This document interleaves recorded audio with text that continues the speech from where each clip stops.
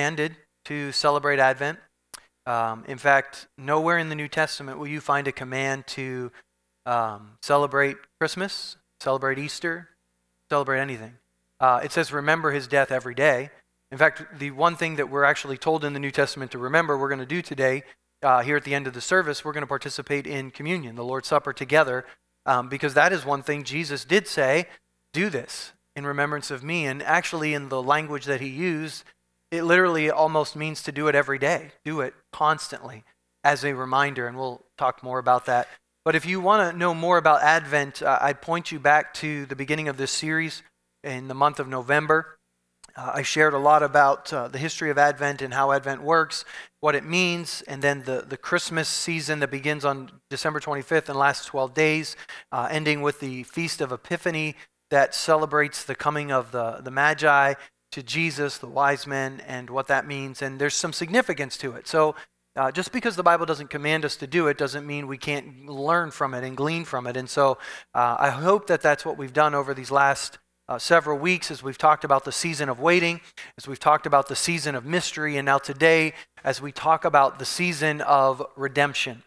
The season of redemption from Ephesians chapter 1, starting in verse number 3. And so I'm going to encourage you to leave your Bible open to this chapter because we're going to come back to it after we read it. But I wanted to, even though it's kind of a lengthy passage, I wanted to read it all in its entirety for us to hear it all together, and then we're going to come back to it and break it apart. So starting in verse 3, all praise to God the Father of our Lord Jesus Christ, who has blessed us with every spiritual blessing in the heavenly realms because we are united with Christ. Even before he made the world, God loved us and chose us in Christ to be holy and without fault in his eyes. God decided in advance to adopt us into his own family by bringing us to himself through Jesus Christ. This is what he wanted to do, and it gave him great pleasure. So we praise God for the glorious grace he has poured out on us who belong to his dear Son. He is so rich in kindness and grace that he purchased our freedom with the blood of his Son and forgave our sins. He has showered his kindness on us, along with all wisdom and understanding. God has now revealed to us his mysterious plan regarding Christ, a plan to fulfill his own good pleasure. And this is the plan. At the right time, he will bring everything together under the authority of Christ, everything in heaven and on earth. Furthermore, because we are united with Christ, we have received an inheritance from God, for he chose us in advance, and he makes everything work out according to his plan. God's purpose was that we Jews, who were the first to trust in Christ, would bring praise and glory to God. And now you Gentiles have also heard the truth, the good news that God saves you. And when you believed in Christ, he identified you as his own by giving you the Holy Spirit, whom he promised long ago. The Spirit is God's guarantee that he will give us the inheritance he promised and that he has purchased us to be his own people. He did this so we would praise and glorify him. So Father, again, open our hearts and minds today to understand your word, your plan, and help us, Holy Spirit, to know what to do with that in our lives, how to change the way we think and the way we live because of your truth. I pray it in Jesus' name. Amen. Today I hope to remind us of a lot of things that you already know. And you might say, well, Pastor Tom, isn't that kind of foolish? But Peter, in his letter to the churches, said, I know you know all these things, but it's good for me to remind you of them. Because sometimes the simple truth that God came as a baby gets lost in all the noise. In all the decorations, in all the songs, in all the parties, in all the concerts, in all the stuff. Simple truth that Jesus came and the difference that makes in our lives can get lost. And we can actually fight to keep Christ in Christmas and really never have him in it at all. And I hope that that doesn't happen for us. And so I want to look at this passage because when we celebrate this time of year, what we're celebrating is what Paul tells us in Galatians. When the right time came, God sent his Son, born of a woman, subject to the law, God sent him to buy freedom for us who were slaves to the law, so that he could adopt us, his very own children. See, the miracle isn't the shepherds, and the miracle isn't the angel, and the miracle isn't the wise men, and the miracle isn't the manger, and the miracle is that God, Creator, wrapped himself in human flesh and came as a baby for the sole purpose of dying for us. I mean, what a nice verse. He came to buy freedom for us. But you know what the price tag was? His blood. Because the wages of sin is death. That's a law of God established for all time. And so because we have sinned, the only way to pay for that is blood, death. And Jesus paid that for us with his blood. I don't know about you, but when you buy gifts for people, maybe you look at the price tag and you determine whether or not that person is worth that price tag. Don't we? I mean, because we don't have unlimited resources, right? And so if my relationship with you is only a $5 relationship, you're not going to get a $50 gift. I mean, isn't that true? And so if you give your wife a gift that's $5, you'll need counseling. And I offer that free. But here's my preemptive counsel. Don't buy your wife a $5 gift. Unless you are dead broke and that's all you can afford. Okay? Go without a gift and buy her something better. I love the Honeymooners. Anyone remember the Honeymooners? I love that show. If you've never seen it, I have it on DVD the whole season. You can watch it. Black and white, great show. Hilarious. But I love the episode where Alice gives up something to buy him a bowling ball bag. And he had he pawned his bowling ball to buy her a gift because he didn't have any money. And so when he unwrapped the gift, he's like, a bowling ball ball. And she's like, go get your ball and put it in there. And he can't because that's giving.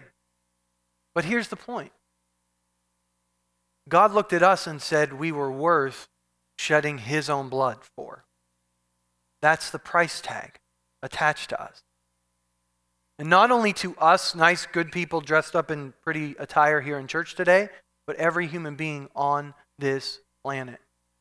And so when we mistreat any other human being because we don't see their value, we devalue what he has said.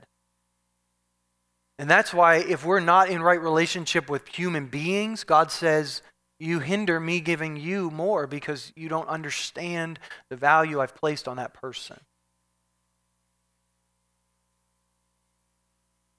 God himself came when we were utterly helpless at just the right time, and he died for us sinners.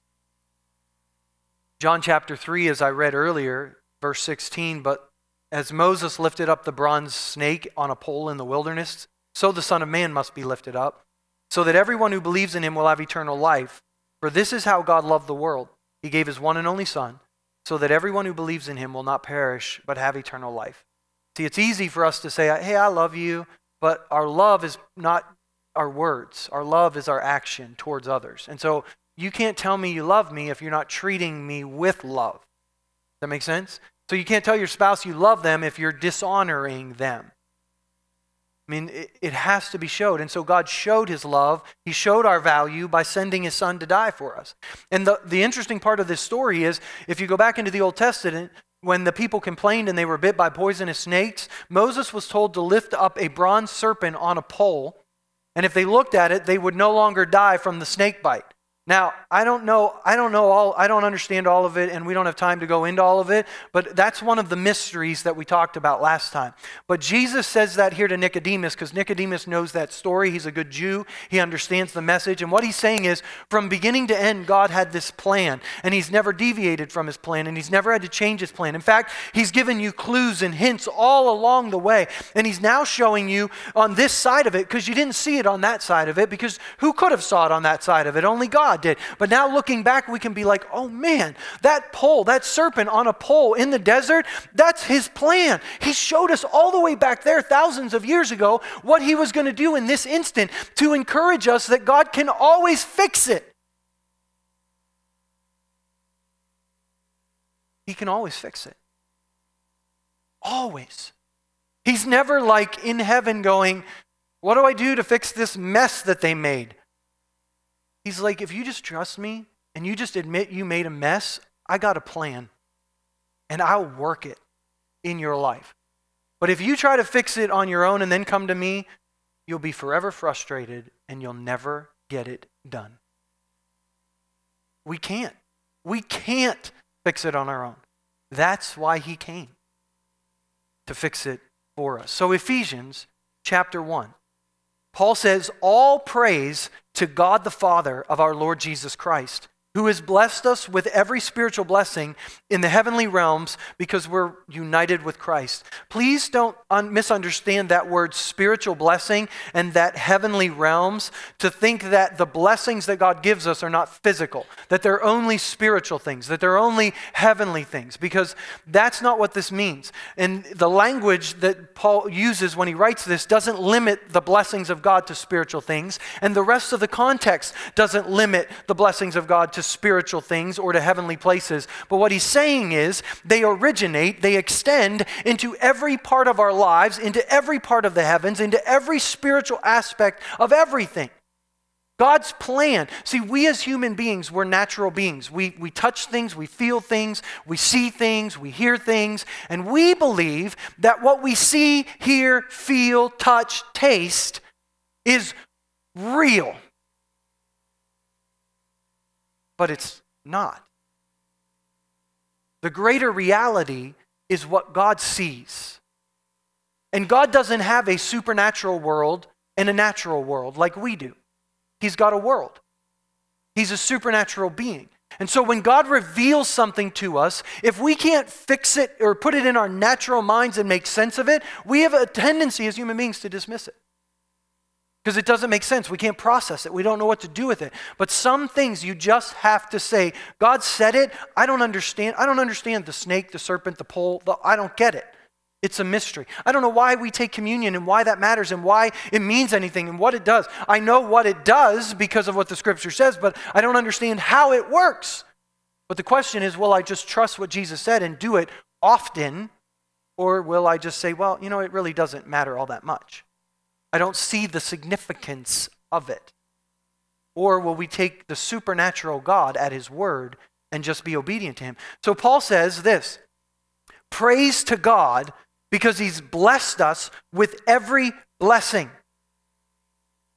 Stop and think about that for just a second. Every blessing.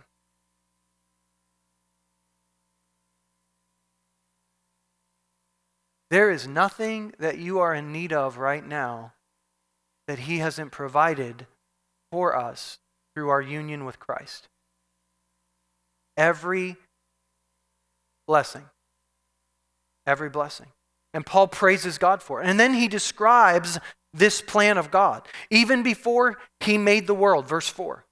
God loved us and chose us in Christ to be holy and without fault in his eyes. That means before God said, let there be light, he knew you in 2015, right now. And he chose you to be holy and without fault. And the only way he could do that is by sending his son to be a sacrifice for us. Because the only way you and I can stand right now without fault in the eyes of God is because of what Christ did. And so before he said, let there be light, he knew the cost. He knew it. He knew what was going. He knows the end from the beginning. God doesn't exist at this point in history. He exists everywhere. I know that's hard for our human minds to process.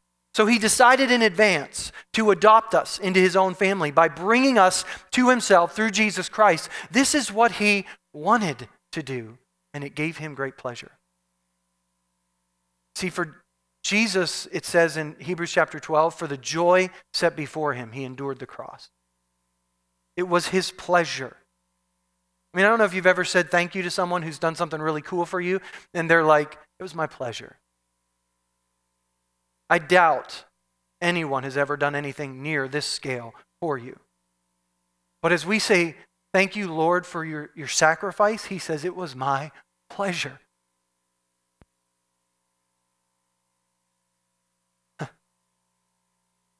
It wasn't, well, I had to because you made a mistake.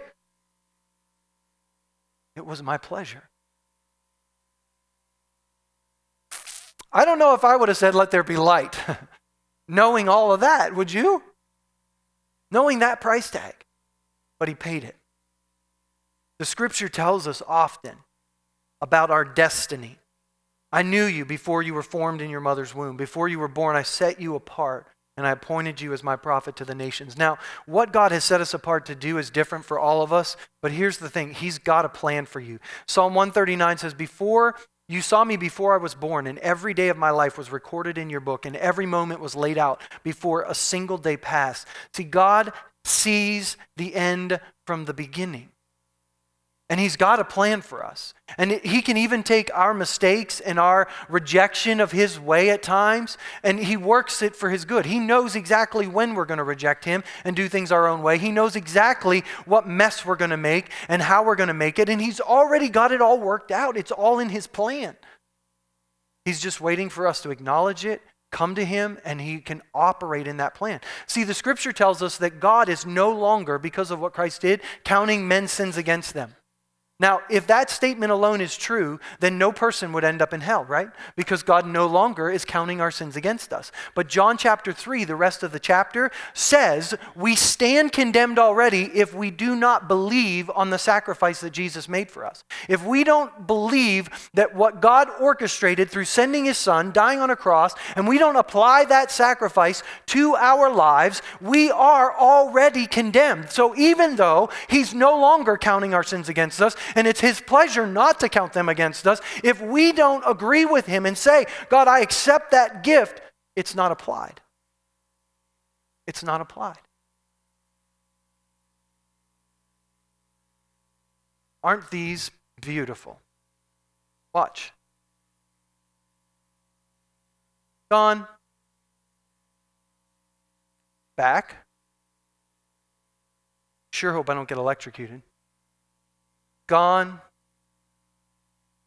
The most powerful force in the universe, until we apply faith to it. I believe you sent your son to die on a cross. This is how most of us live. And we hold the plug right here. We don't actually plug it in by reading the word, by praying, by exercising faith, by being obedient when we don't understand it, and so the lights stay out. But we think because we said the words, that's all we had to do. You don't have to say the words. I could stand there all day and say, hey, I believe if I plug this in, all these lights are going to light up. I'm plugging it in. Until I actually plug it in, I haven't plugged it in. That's faith. Faith is not just believing if I plug it in. It's plugging in, knowing if I plug it in, they're going to come on. And that's what Paul is saying. And so he says God did all of this. And again, he pauses in verse 6 to praise him. So we praise God for his glorious grace that he's poured out onto us who belong to his dear son. Grace completely undeserved, completely unearned, nothing we could do. In fact, we were in a trash heap. Great illustration today about digging in the trash. That was us. Jesus came and dug in the trash for us. He became a human. That's what that means. I know, we all thought we were nice people. No, we were trash. We were worthless, utterly helpless, every single one of us. And God said, I value you so much, I'm going to step into that trash heap and I'm going to become you and I'm going to die for you. Price tag attached. And then he tells us in verse 7, God is so rich in kindness and grace. He purchased our freedom with the blood of his son. He forgave our sins. He showered his kindness on us along with all wisdom and understanding. Here's the thing, we value all wisdom and understanding more than his kindness. I mean, we're all like, oh, I need more wisdom, I need more understanding, I need more. No, what you need to understand is his kindness. Because you can have all the wisdom and all the understanding, but if you don't understand love, you don't understand God's kindness towards us, the rest of it won't matter. It'll just be like a loud gong. In Romans chapter 2, Paul tells us about God's kindness. He says that we judge others for doing things that we ourselves do. And it says, why do you think you can avoid God's judgment when you do the same things? Don't you see how wonderfully kind and tolerant and patient God is with you? Does this mean nothing to you? Can't you see that his kindness is intended to turn you from your sin? It's the kindness of God that turns us from sin. It's when we recognize, in my most utterly helpless, worthless state, God said, I value you, love you, and I gave my son for you. In that state, it was my pleasure, he says. And the question is, do we mimic that kindness? Because Jesus says in Luke chapter 6, love your enemies, do good to them, lend to them without expecting to be repaid. And already in our minds, we're like, well, that's really not what it means. Because there's a cost attached to that. For me to love my enemies and do good to them and lend to them without expecting to be repaid, that's a price tag. And my enemies don't have that kind of, say it with me, value. But we were God's enemies. And he valued us. And the extent that we treat our enemies is the extent that we understand his kindness. Let that sink in for just a second. How you treat your worst enemy, or how you treat the person in your eyes who is most worthless, is the extent that you understand the kindness of God. How many of you would say we have a long way to go to understand the kindness of God? Because we don't value people that way. But yet God is so kind and patient with us still. Your reward, if you do this, will be very great in heaven. And you'll be acting like children of the Most High, for he is kind to those who are unthankful and wicked. Who? Me? You? Yep, all of us. Unthankful and wicked, and he was kind to us. This is a mystery. He tells us in verse 9, God now has revealed this mysterious plan regarding Christ, a plan to fulfill his own good pleasure. This mysterious plan. And then he tells us, here's the plan. At the right time, he will bring everything together under the authority of Christ, everything in heaven and on earth. See, everything that God has promised and said he's going to do has a current reality and a future reality. And so we are celebrating Christ's coming and what that means for us. This Advent wreath that's up here, we've already lit 3 candles. We've already begun to understand what his coming means for us. But look, there's 2 more candles still to light. Meaning there's a reality for us that we've already understood, but there's a future reality that's yet to come. The reason that we celebrate Advent the way we do is to help us understand that. Christ's coming already took care of sin and already dealt with it in our lives, but we'll someday see the full fulfillment of that. And so what we have to understand is that sometimes in my life, it's going to look like God's not fulfilling his purpose. It's going to look like my destiny got off track. It's going to look like God's doesn't care. God's not intervening. God does care, and the cross stands as a reminder to us every day of our lives. Why do we take the cross? Why do we take communion often? Because it's a reminder to us of what he did. It's a reminder to us of the value. And Paul says it's a proclamation, it's a declaration. In some way, taking these elements that, by the way, are just juice and cracker. They're not spiritual. I won't pray over them. I won't bless them. I won't turn them into something they're not. They're juice and a cracker. But somehow, when we exercise faith and say, God, I don't understand this mystery, but I take this communion, somehow it strengthens our spirit, our inner man, because it's like a loud declaration to our sinful nature saying, you're dealt with, you're done with. But our sinful nature tomorrow, when we fail, is going to rise up and say, see, I'm not done with. So you take communion again to remind it it's done and dealt with. And one day, that's all going to come to pass. That's what Paul says here. Because we are united with Christ in verse 11, we have received an inheritance from God. He chose us in advance. He makes everything work out according to his plan. He makes everything work out he makes everything. What other people have done to you, he makes it work out according to his plan. The stupid things you've done yourself, we've done ourselves. You're not just stupid alone. We're all stupid. All those things that we've done ourselves, he makes everything work out according to his plan. Everything. So when you're in that moment when your flesh is like ready to blow your top and scream and you're like, oh yeah, remember, he makes everything work out according to his plan. Now, hopefully that'll help your lid stay on, but sometimes it doesn't. And sometimes we still explode, and we are at his mercy once again. God's purpose was that the Jews, who were the first to trust in Christ, would bring praise and glory to God. And now you Gentiles, those of us that aren't Jewish, have also heard the truth, God's good news, that God saves you. That's the good news. The good news is God saves you, and everything is going to work out according to his plan. The good news is not everything that you want in life you're going to get. The good news is not your Christmas list is going to include everything you put on it. Now we still ask. He still says, if you need something, ask me. Ask me. I'm their provider. And then trust me. Keep asking and then just keep trusting. And one day, everything, because we're united with Christ, is going to work out according to his plan. And that Advent wreath is a reminder to us. It's already done and yet not fulfilled. But one day, it will be. And so while we walk in those unknown times, we cling to what we do know. So when everything around us screams, God has forgotten me, I cling to the cross that says, no, he has not. When everything around me and within me says I'm a failure, I point to the scripture that says, no, he chose me before the foundation of the world to be united with Christ to fulfill his purpose and plan for me.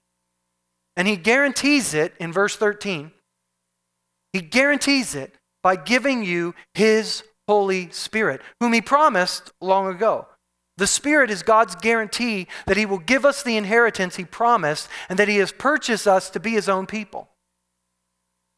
You see, everyone in the Old Testament would die to trade places with you and I.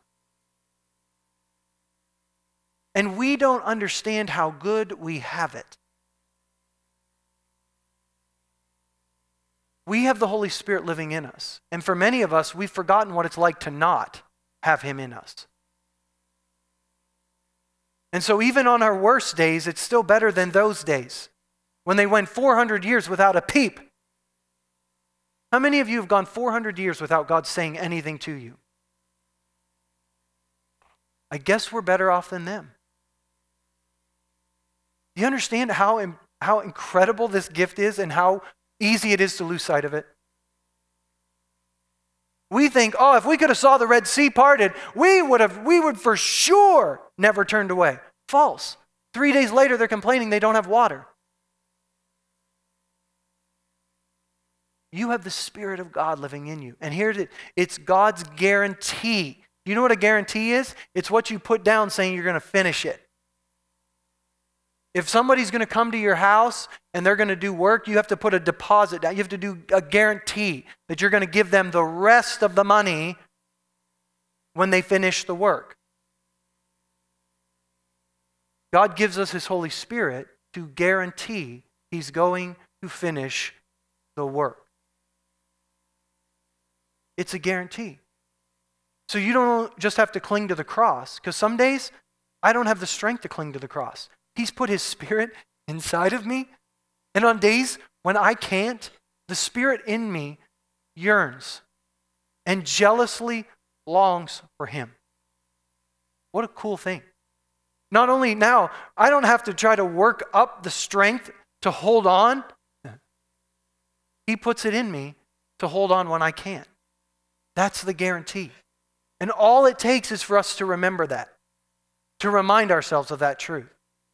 When it looks like we can't hang on one more second, it's to remind us, no, his Spirit is in me. The same power that raised Christ from the dead lives in me.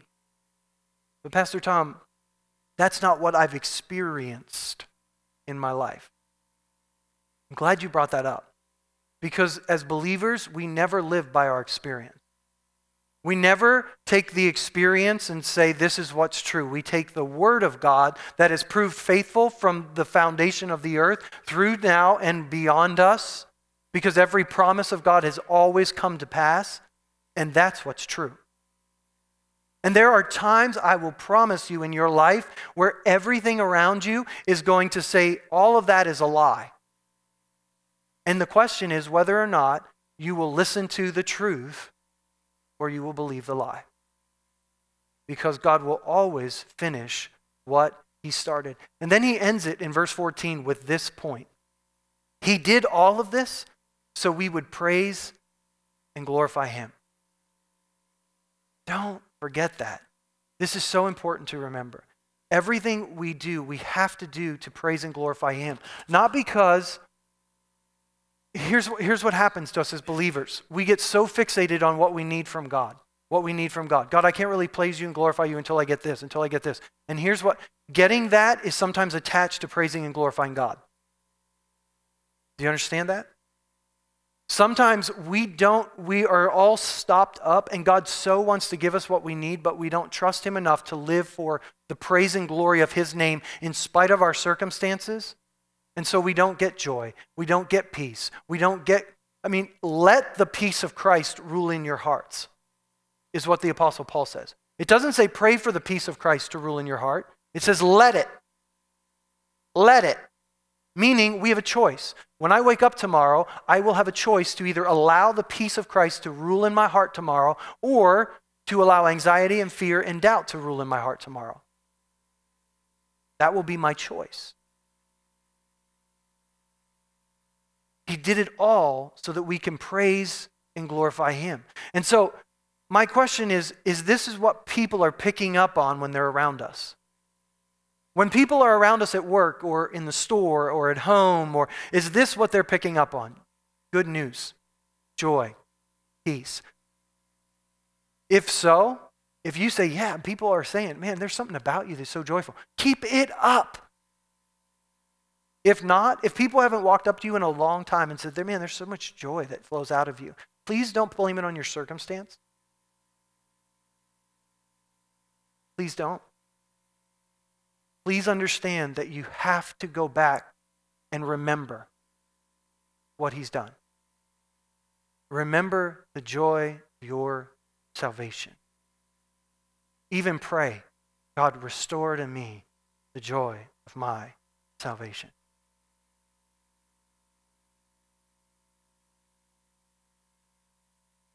Are we glorifying and praising God with our words, with our actions, with our treatment of others, with our love, with our mercy, with our grace? Remember Simeon from week 1? Simeon was righteous and devout. He was in right relationship with God, right relationship with man. He was eagerly waiting for the Messiah. He was studying the Word, and the Holy Spirit was upon him. So he recognized the Messiah as a baby. My fear is that many Christians today are not recognizing the baby. We're celebrating Christmas. We have a nativity scene in our home. We sing carols, we go to church, we go through the motions, but we're missing the baby. The simple message that God stepped out of heaven, came to this earth, and died to save us.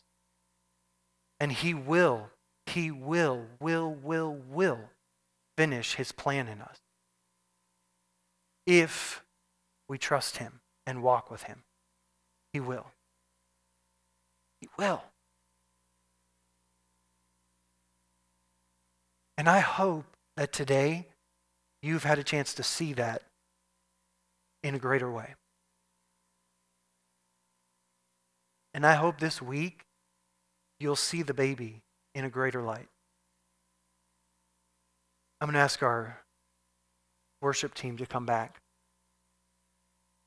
And I'm going to ask our deacons if they would prepare to come as well. You can just hold tight for just a second, and I'll call you in just a moment. But we are going to close today's service by participating in communion together, the Lord's Supper.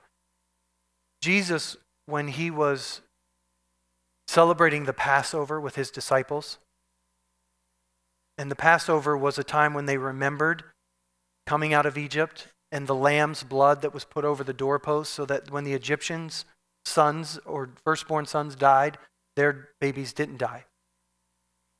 They're commemorating that, showing again God's plan from beginning to end. Jesus died at Passover, not as an accident. God wasn't in heaven going, oh, cool, look, it just worked out. So cool that it happened this way. He is reminding us, I planned it this way from the beginning to prove to you I can do it, to prove to you that I'm always working for your good, to encourage you and strengthen you.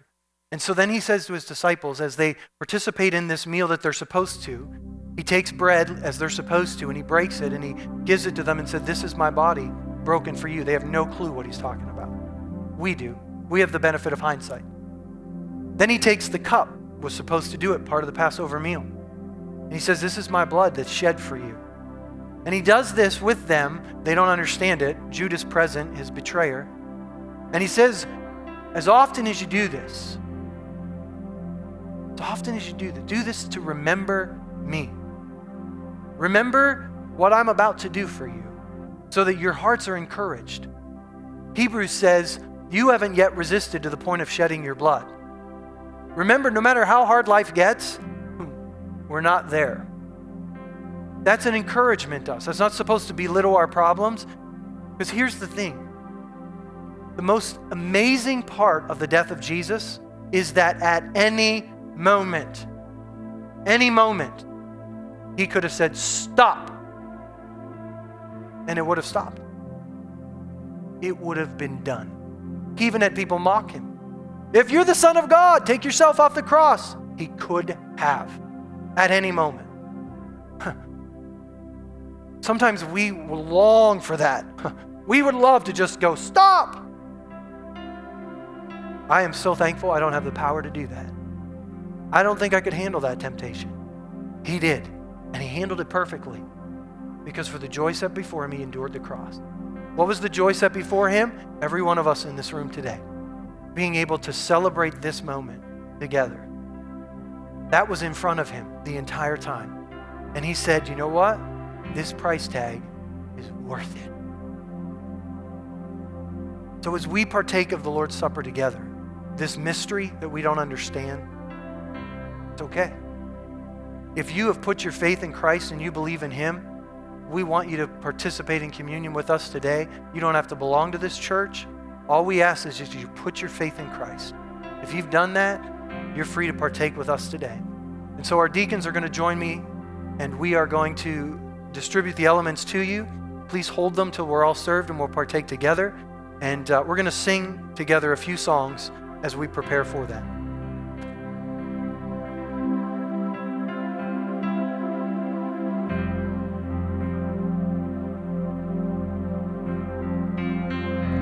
Hark the herald angels sing, glory to the newborn King. Peace on earth and mercy mild, God and sinners reconciled.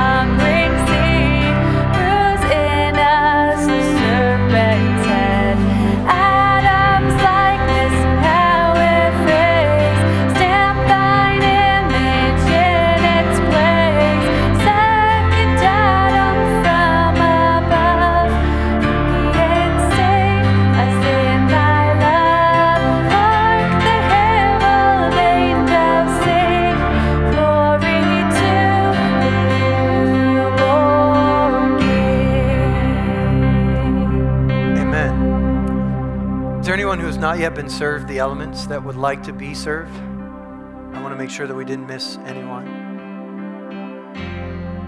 Okay, would you stand with me? I know it's right at the noon hour, and I just want to take a moment to remember what he's done for us. As I've described it from Ephesians chapter 1, this is what he's done. This is a reminder to us today, not only mentally of what he's done, but spiritually. This is a mystery. Ephesians chapter 1 says God's mysterious plan is being revealed to us. We understand parts of it, but we don't understand all of it. We'll grow every day and we'll understand more of it. The more we seek him, as we talked about last week, the more understanding we're going to get of how this mystery works. But I promise you this, you won't ever understand it all. But Paul promises us that one day we're going to see him face to face and everything comes clear. Right now, it's like we're looking in a mirror very dimly and we can't make it all out. But one day when we look at him face to face, we're going to understand it. And in the meantime, we remember his sacrifice and we proclaim his death. And so, Father, today, as we partake of these elements together, thank you for your plan. That before the foundation of the earth, you loved us. And you proved our value and your love by sending your Son to this earth to buy us back.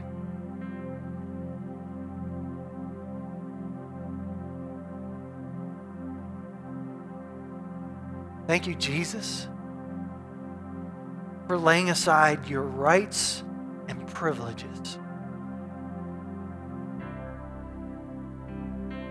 to taste our sin, to take our punishment and to purchase us with your blood.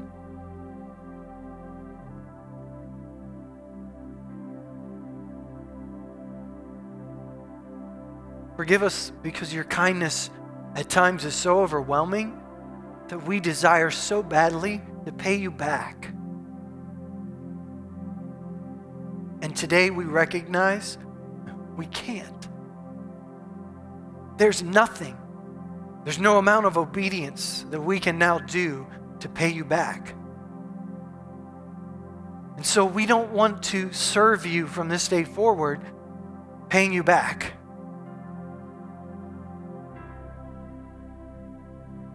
Help us to live so overwhelmed by your kindness and grace that we serve you from that.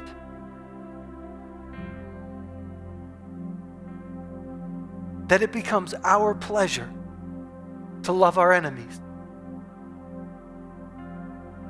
to pray for those who mistreat us, to bless those who persecute us, to be kind to the unthankful and the wicked, to value what you value, to value ourselves and the high price you paid for us.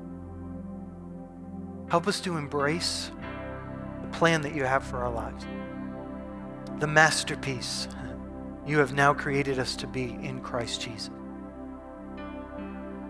And help us to stay fully attached to him in our thoughts, in our words, and in our actions, that our lives would be lived to the praise and glory of your name. Thank you for what this sacrifice means for us.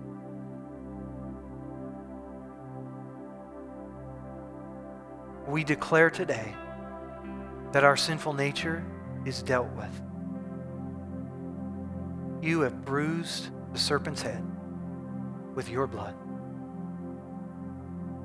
We praise you. In Jesus' name, amen. Let's partake of the elements together.